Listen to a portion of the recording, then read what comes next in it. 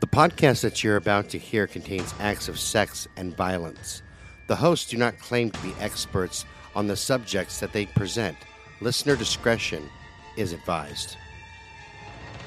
All right, boys and girls, and welcome to the Friday episode of Brutal Nation. This one here I'm going to call Freaky Friday. Yeah. I'm your host, Scott Alexander, and right across from me is the one, the only, the hooker with no booker, Tammy, the streetwalker Underwood. Say, you need some company? Tam. Looking for a date?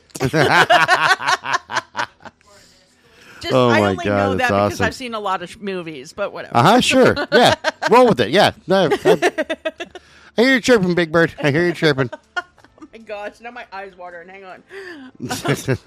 Yeah. Today's episode, I think, is going to be amazing. Is brought to you by the letter P for prostitute. This is not Sesame Street. Can we say prostitute, boys and girls? Oh, there you go. That's the count. One prostitute. Two prostitutes. Can we say prostitute, boys and girls? That's from Mr. Robinson's Neighborhood, Saturday Night Live, Eddie Murphy. Oh, yeah. All right, so I'm kind of digging this one because we did that episode before with the that I presented with the Muffin Man. Right. And now you're giving me Hansel and Gretel. I am giving you Hansel and Gretel. It's from Germany. Actually, technically, it's Hans and Greet, but I'll get into that in a minute. Yeah, and I even talk about it. Similar to the case we presented about the Muffin Man, there's another popular fairy tale that is reported to have a sinister origin, and that's the story of Hansel and Gretel. Now, according to some records, the fairy tale told by the Grimm brothers about two siblings who got lost in the woods and are forced to find shelter is not nearly as horrific as what really happened with this brother, the real-life brother and sister. Jacob and Wilhelm Grimm wrote the original story of Hansel and Gretel in 1812. They were historians who collected stories from local folklore, which they compiled into a written account. However, when it was first published, the tale that was told wasn't anything you would want to read to your children to get them to go to sleep.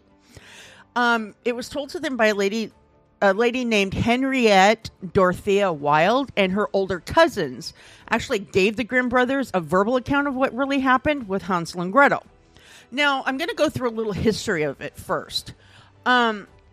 In 1314, Europe was devastated by what they called the Great Famine. And according to historical records, this was a dark chapter in the history of Europe when approximately 25% of the population died. Apparently, a good portion of the elderly population chose to sacrifice their lives by starving to death so that their younger generations could live. Now, there are written records dating back to 1315 that say, quote, mothers were to be fed their children. However, according to some historians, that wasn't the worst thing to happen during the Great Famine. It suggested that people were so hungry for something to eat, they resorted to digging up corpses in the cemeteries to feed themselves. Yummy. Jerky. Yeah. Well, we've heard about that before. Remember that those people, those brothers. Yeah, out of the Middle East. The Middle East, yeah. Yeah. So according to Henriette, due to the popularity of the names Hansel and Gretel in Germany at the time, there was no way to actually pinpoint what family the siblings really belonged to. Instead, they began to represent all of the children who were starving during the Great Famine. Some people were so hungry that they resorted to cannibalism to survive, eating their own children. So now here's a question. Mm-hmm. I eat my girlfriend. Does that make me a cannibal? You're disgusting. I wanted to throw There's that a difference between eating out and eating. Just saying. There's a difference between eating out and eating out. It's the price of the bill. And sometimes it's more expensive to eat out. Yeah, no, sometimes. Sometimes. Trust me, I've been married a few times. I know. I know how much that shit costs. Yeah. So some people, like I said, they were so hungry they resorted to eating their own children. Then there are other parents who chose to send their children off to the woods where they would either starve to death or they would have to find another way to survive. And knowing that Hansel and Gretel became a symbol in this dark history makes the tale even more heartbreaking. Now, according to the original story from 1912, The tale of Hansel and Gretel always included child abuse, starvation, cannibalism, and murder. However, it was not the stepmother who was the perpetrator of the abuse, but their own mother. Suffice it to say that the Grimm brothers never intended for their tale to be told, their tale to be a story retold to children at bedtime. However, as with a lot of manuscripts from that time, the story and the characters would evolve as well. Right. Right. So in order to understand the true aspect of the story told by the Grimm brothers, one must first understand the devastation brought on by the Great Famine. For instance, the original story wasn't about abusive parents in history. It was a tale of sacrifice and survival. Hansel and Gretel's parents wanted their children to survive. They wanted them to get away from others who might want to harm them, and at the same time, they didn't want to see them suffer, so they were sent away. The story was ripe with symbolism. For instance, the gingerbread house became a symbol of hope in desperate times. But just like any other form of hope in the world, obstacles stood in the way. In this case, that was an evil that had to be destroyed in the form of a witch, who was a symbol of the Great Famine itself. But why the stepmother? Because it's like, okay, if it wasn't really about the parents, why bring in a stepmother? According to historians, it wasn't uncommon for parents, both mother and father, to be accused of infanticide throughout history. However, in those cases, back in that time, only the mothers or stepmothers were charged with a crime. The men weren't held accountable. As it should be. I knew you were going to go there. Right? This is why we get hate mail. I know this is why we get hate mail. This is why people hate us. There were other similar stories through history as well that were similar to the tale of Hansel and Gretel. And when you put them all together, you see where the Grimm brothers draw their inspiration from. So even before the Grimm brothers released their version, there had been other historical accounts. For instance, in the 17th century, I hope I'm pronouncing this right, Giambattista Basile, an Italian poet, published a story of Naneo and Nanea. Wow, It's God dang. Ninnillo and Nennella. It sounded like your tongue was tripping. It kind of was. Like, seriously, like it was walking down the street, went, and all of a sudden it went, whoa, hey, what the hell? I That's a stepped rock. on marbles. Anyways, in this story, the loving father was forced by his evil wife to leave his children alone in the woods. Although he took them there, he tried leaving a trail of oats for them to find their way back, but the oats were eaten by the donkey they had with them. My son? Damn ass. Did you just say your son? Yeah. Not oats, honey. I don't see him eating oats. Then there was another story from Romania called The Little Boy and the Wicked Stepmother. Now, this one is really weird. In this story, the wicked stepmother forced the boy's sister to cook him and serve him for dinner to the stepmother and the father, unbeknownst to the father that it was his son. But that's not even the worst part. Before she cooked up the brother, the sister removed his heart, and while her unknowing father and the wicked stepmother were enjoying their meal, she took the heart to a tree in their yard and buried it. The following morning, she took his bones to the tree and buried them. Eventually, he came back to life as a plant from the buried pieces, and he burst into a beautiful song that killed the stepmother when she heard it. God, I know, a lot of dang. symbolism there, huh? I bet you the song's not "Staying Alive" by the Bee Gees. No, I don't think so. That's my feeling. Because that's the one that you do CPR to. Yeah, yeah. Then there's a French version called La Petite Pouchette, I think is how it's pronounced, or Pouchet, Poucet. In this story, a destitute woodsman was forced to send his two little children out into the woods in order to keep them alive. But at some point, they were spotted by a cannibalistic ogre who tried to eat them, but wound up eating his own daughter. Damn ogres. There's always a problem with ogres in the forest Unless all you're the Shrek. damn time.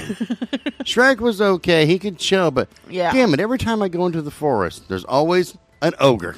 Right? But you see kind of the tales told through time. Right. Right? Now let's get into the true story of Hansel and Gretel.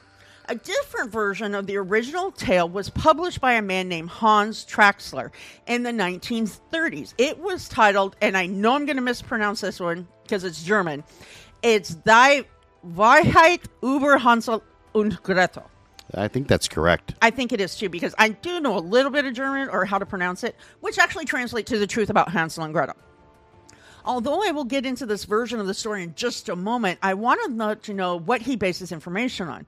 Suffice it to say, the only thing this tale kind of has in common with the original version was the part about a female baker getting shoved into her own oven where she burned to death.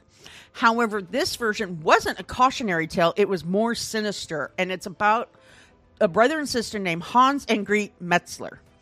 Now, according to the story, in 1618, a woman by the name of Katharina Schraderin, Schraderin, lived in the mountains of Germany. She was an exceptional baker who would take her sweet creations around to different fairs and outdoor markets near Nuremberg. Although everyone loved the delicious cookies and cakes she baked and sold, she was locally famous for her gingerbread. In fact, everyone who tasted the sweet treat would always ask her for her recipe, which she kept a secret. Now, Katharina wasn't the only baker in Nuremberg. In fact, Hans Metzler was a local baker that began to notice that whenever she was in town, his sales were greatly affected. Since her cakes and cookies were tastier than his, they were a bigger hit, and people would forego his stand to purchase her wares. Now, Hans quickly became jealous and developed a different approach in an effort to get her to share her recipe with him.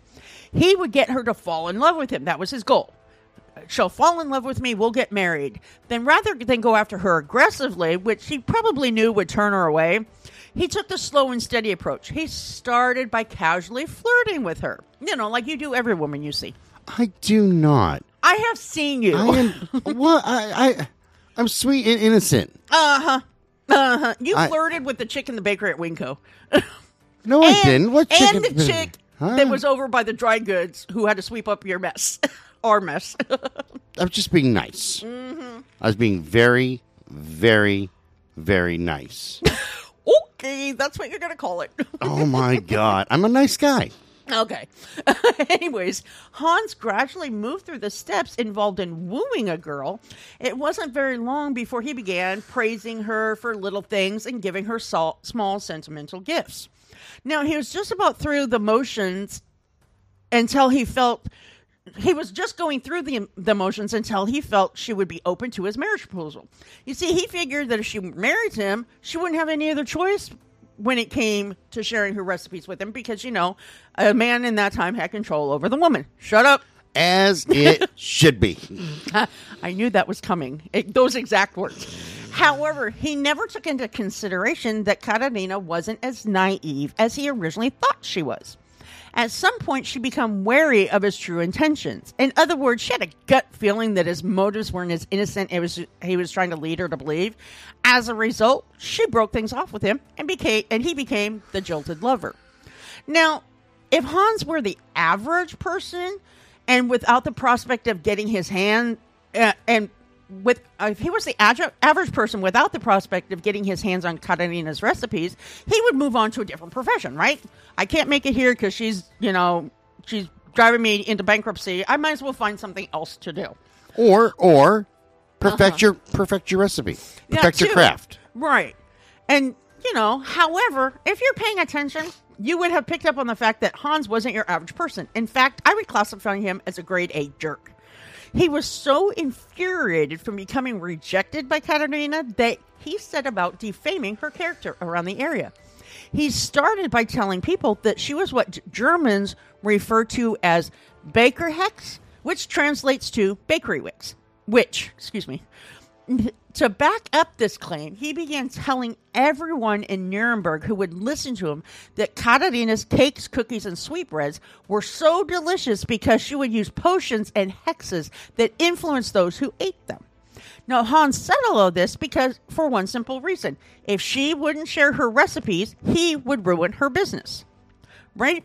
So it's important to note why he felt this tactic would work.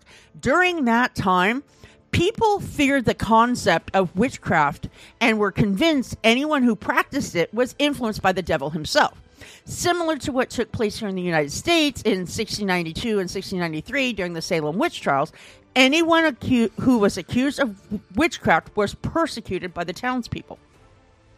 Now, keep in mind, she didn't have the option of going to courts and filing a restraining order against Hans for harassment. Therefore, to avoid persecution, she had no other option but to flee the area.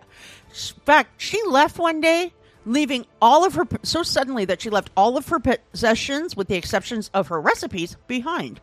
And she chose to hide out in a remote house located near Frankfurt in what was called the Spessart Forest. And there's a chance that Hans may have felt some type of satisfaction by knowing he ran Katarina out of town. After all, with her gone, his baked goods weren't competing with hers anymore. However, that wasn't the case. Again, since he never got the one thing he actually wanted, which were her recipes, he wouldn't leave well enough alone. In fact, he took another tactic in his pursuit of her recipes. He took the matter to court and had her charged with practicing witchcraft. He was hoping that those who oversaw her trial would find her guilty, which would put him in a position to claim her belongings, even though the only thing of value to him were those recipes. What a dick. I know, right? So Katarina was brought back to Nuremberg so that she could be tried for the charges against her. However, this tactic did not go the way Hans had planned. She was able to prove her innocence, which meant she was no longer going to be held in captivity. Now, if she wasn't fed up and sick of of Hans the first time she fled, him filing charge against her was a straw that broke the camel's back. All she wanted to do was get away from him and his harassment, so she again left the area and returned to the forest and the secluded house she had been living in. Even though Hans had failed at wooing her and having her charged with witchcraft so that he could get his hands on her secret recipes, he wasn't giving up. He was like, a man on a mission. Actually, I say that. I said, hang on. He was either a man on a mission or a spoiled brat. You decide. But he would not stop until he's able to get what he wanted. Therefore, when Katarina left Nuremberg the second time, he recruited the help of his sister, Grete, and the two of them followed her. Unfortunately, she was not aware of their presence, so she unwittingly led them straight to her little hideout. Now, with Grete's help, Hans was able to break into Katarina's house, and once he had gained entry, he commanded one last sinister act. He murdered her. Now, once she was dead, he and his sister had to get rid of her body, right? Right. So they figured the best way to do that was to put the remains inside her oven in an effort to cremate her. Now that she wasn't able to stop Hans and Grete, they set about searching for her recipes. They searched every inch of that little shack, and they searched high and low in the hopes of finding what they were after. In the end, they didn't even find a scrap of paper that would give them a small clue about how she created such delicious baked goods. In fact, the only link to her amazing creations they wound up with was a freshly baked batch of her famous gingerbread. It seems all of Hans's efforts to get his hands on Katarina's recipes were all for naught, but I'm sure he consoled himself by eating what she had, right? Yeah, probably. Because he's a dick. So with his sister as an accomplice, Hans broke into... Oh, I already read that part.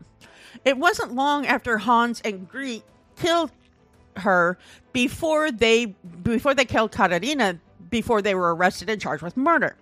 Now, during their trial, because they were tried together, which this next part will make no sense because you see it coming. They were tried together in the same courtroom, right?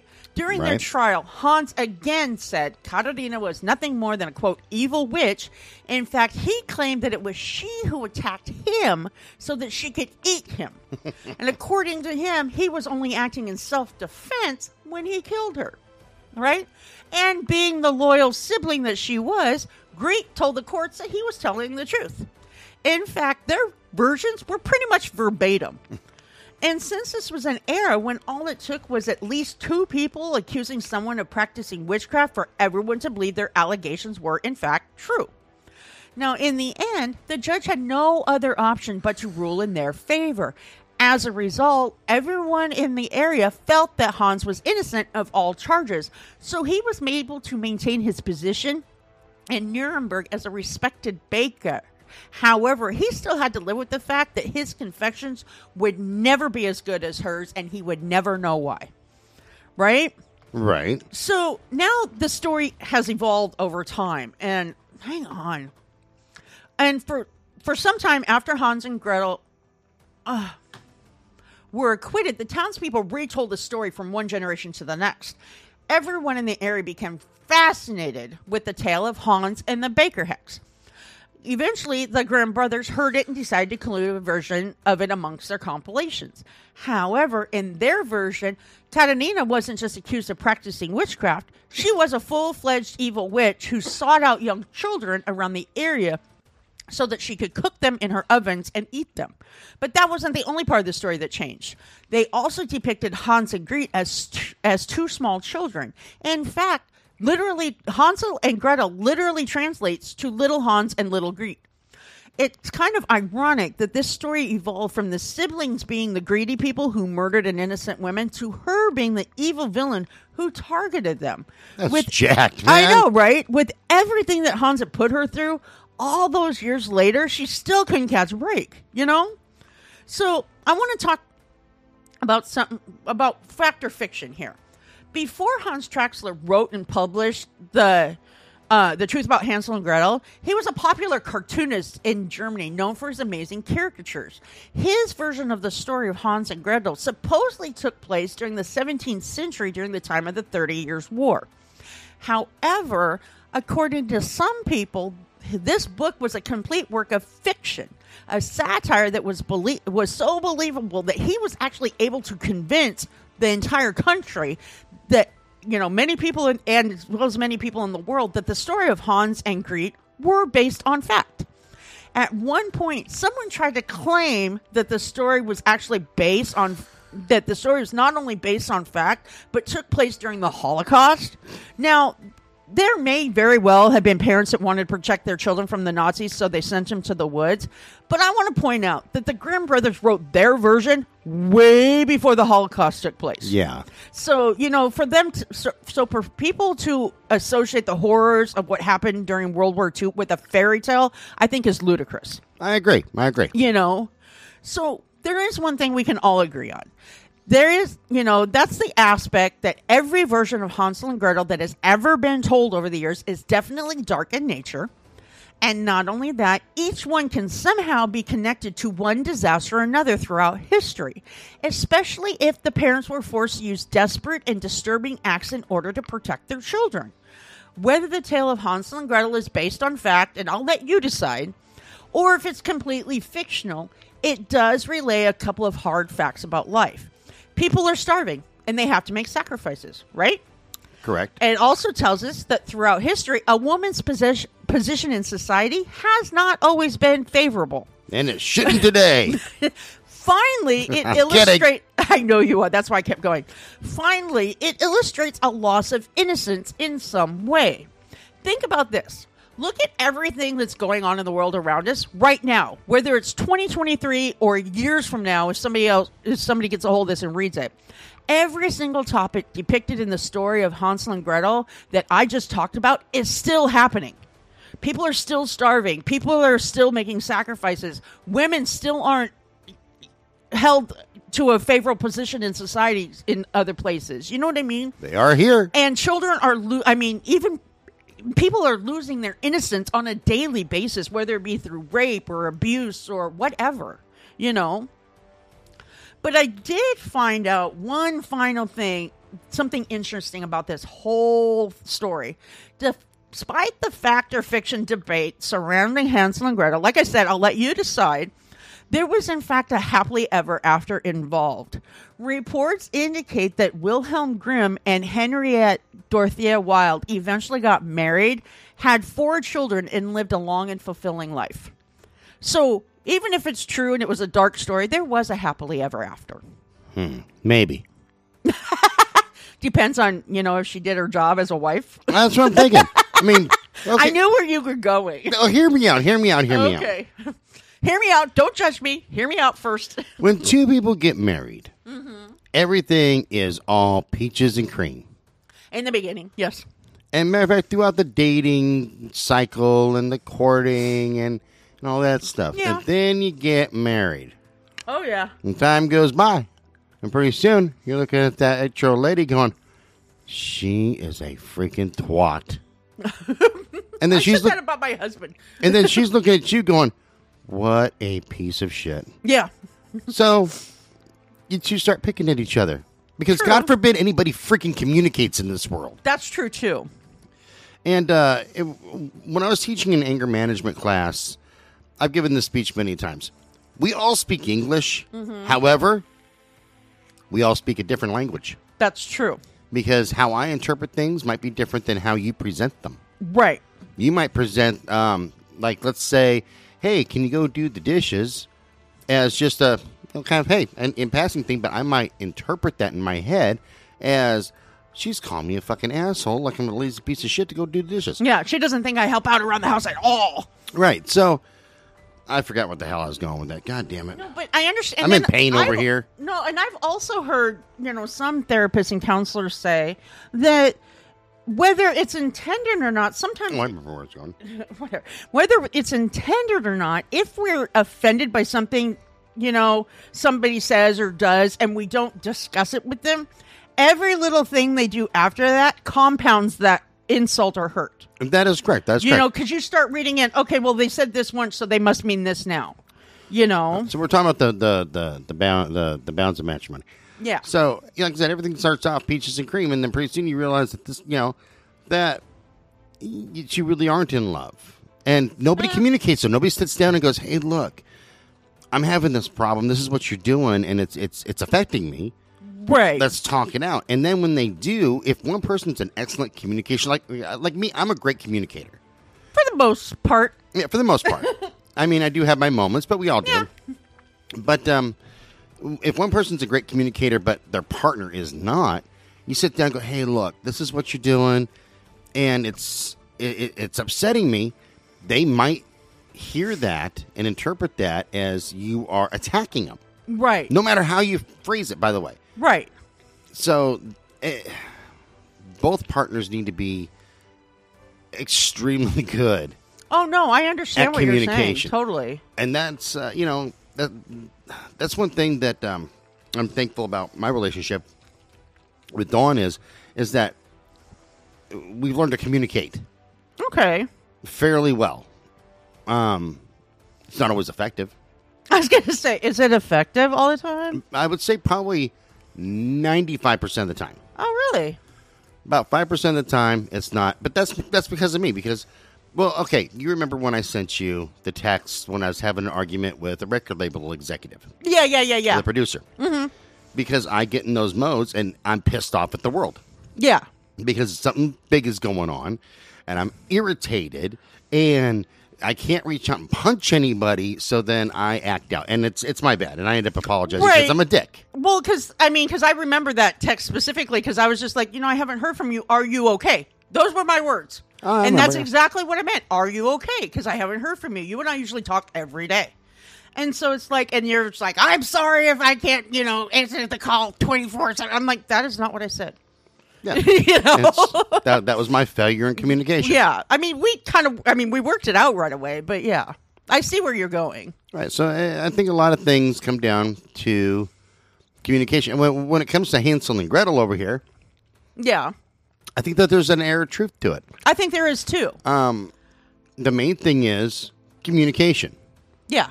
Because if you think about it, so this asshat, if it's true that he killed this broad that had better wares, people around, it's amazing how mass hysteria can affect people. Yes, that's true too. So you got a bunch of people going, well, she was a witch, she had it coming. She was a fucking baker, dude. Right. She got killed because she wouldn't tell this asshat how she makes her, how come her shit tastes way better than his. Right. And it's, communication can work for the good or the ill. And in this case here, it's working for the ill. That's true, too. When everybody's going, well, it takes two people to point and say that's a witch, so it must be a witch. No, it isn't. No. You have two idiots here. Right, because I can't make it as good as her, and I'm a man, I should be better. Yeah, no, exactly. Yeah, so, yeah, I hear what you're saying. Exactly.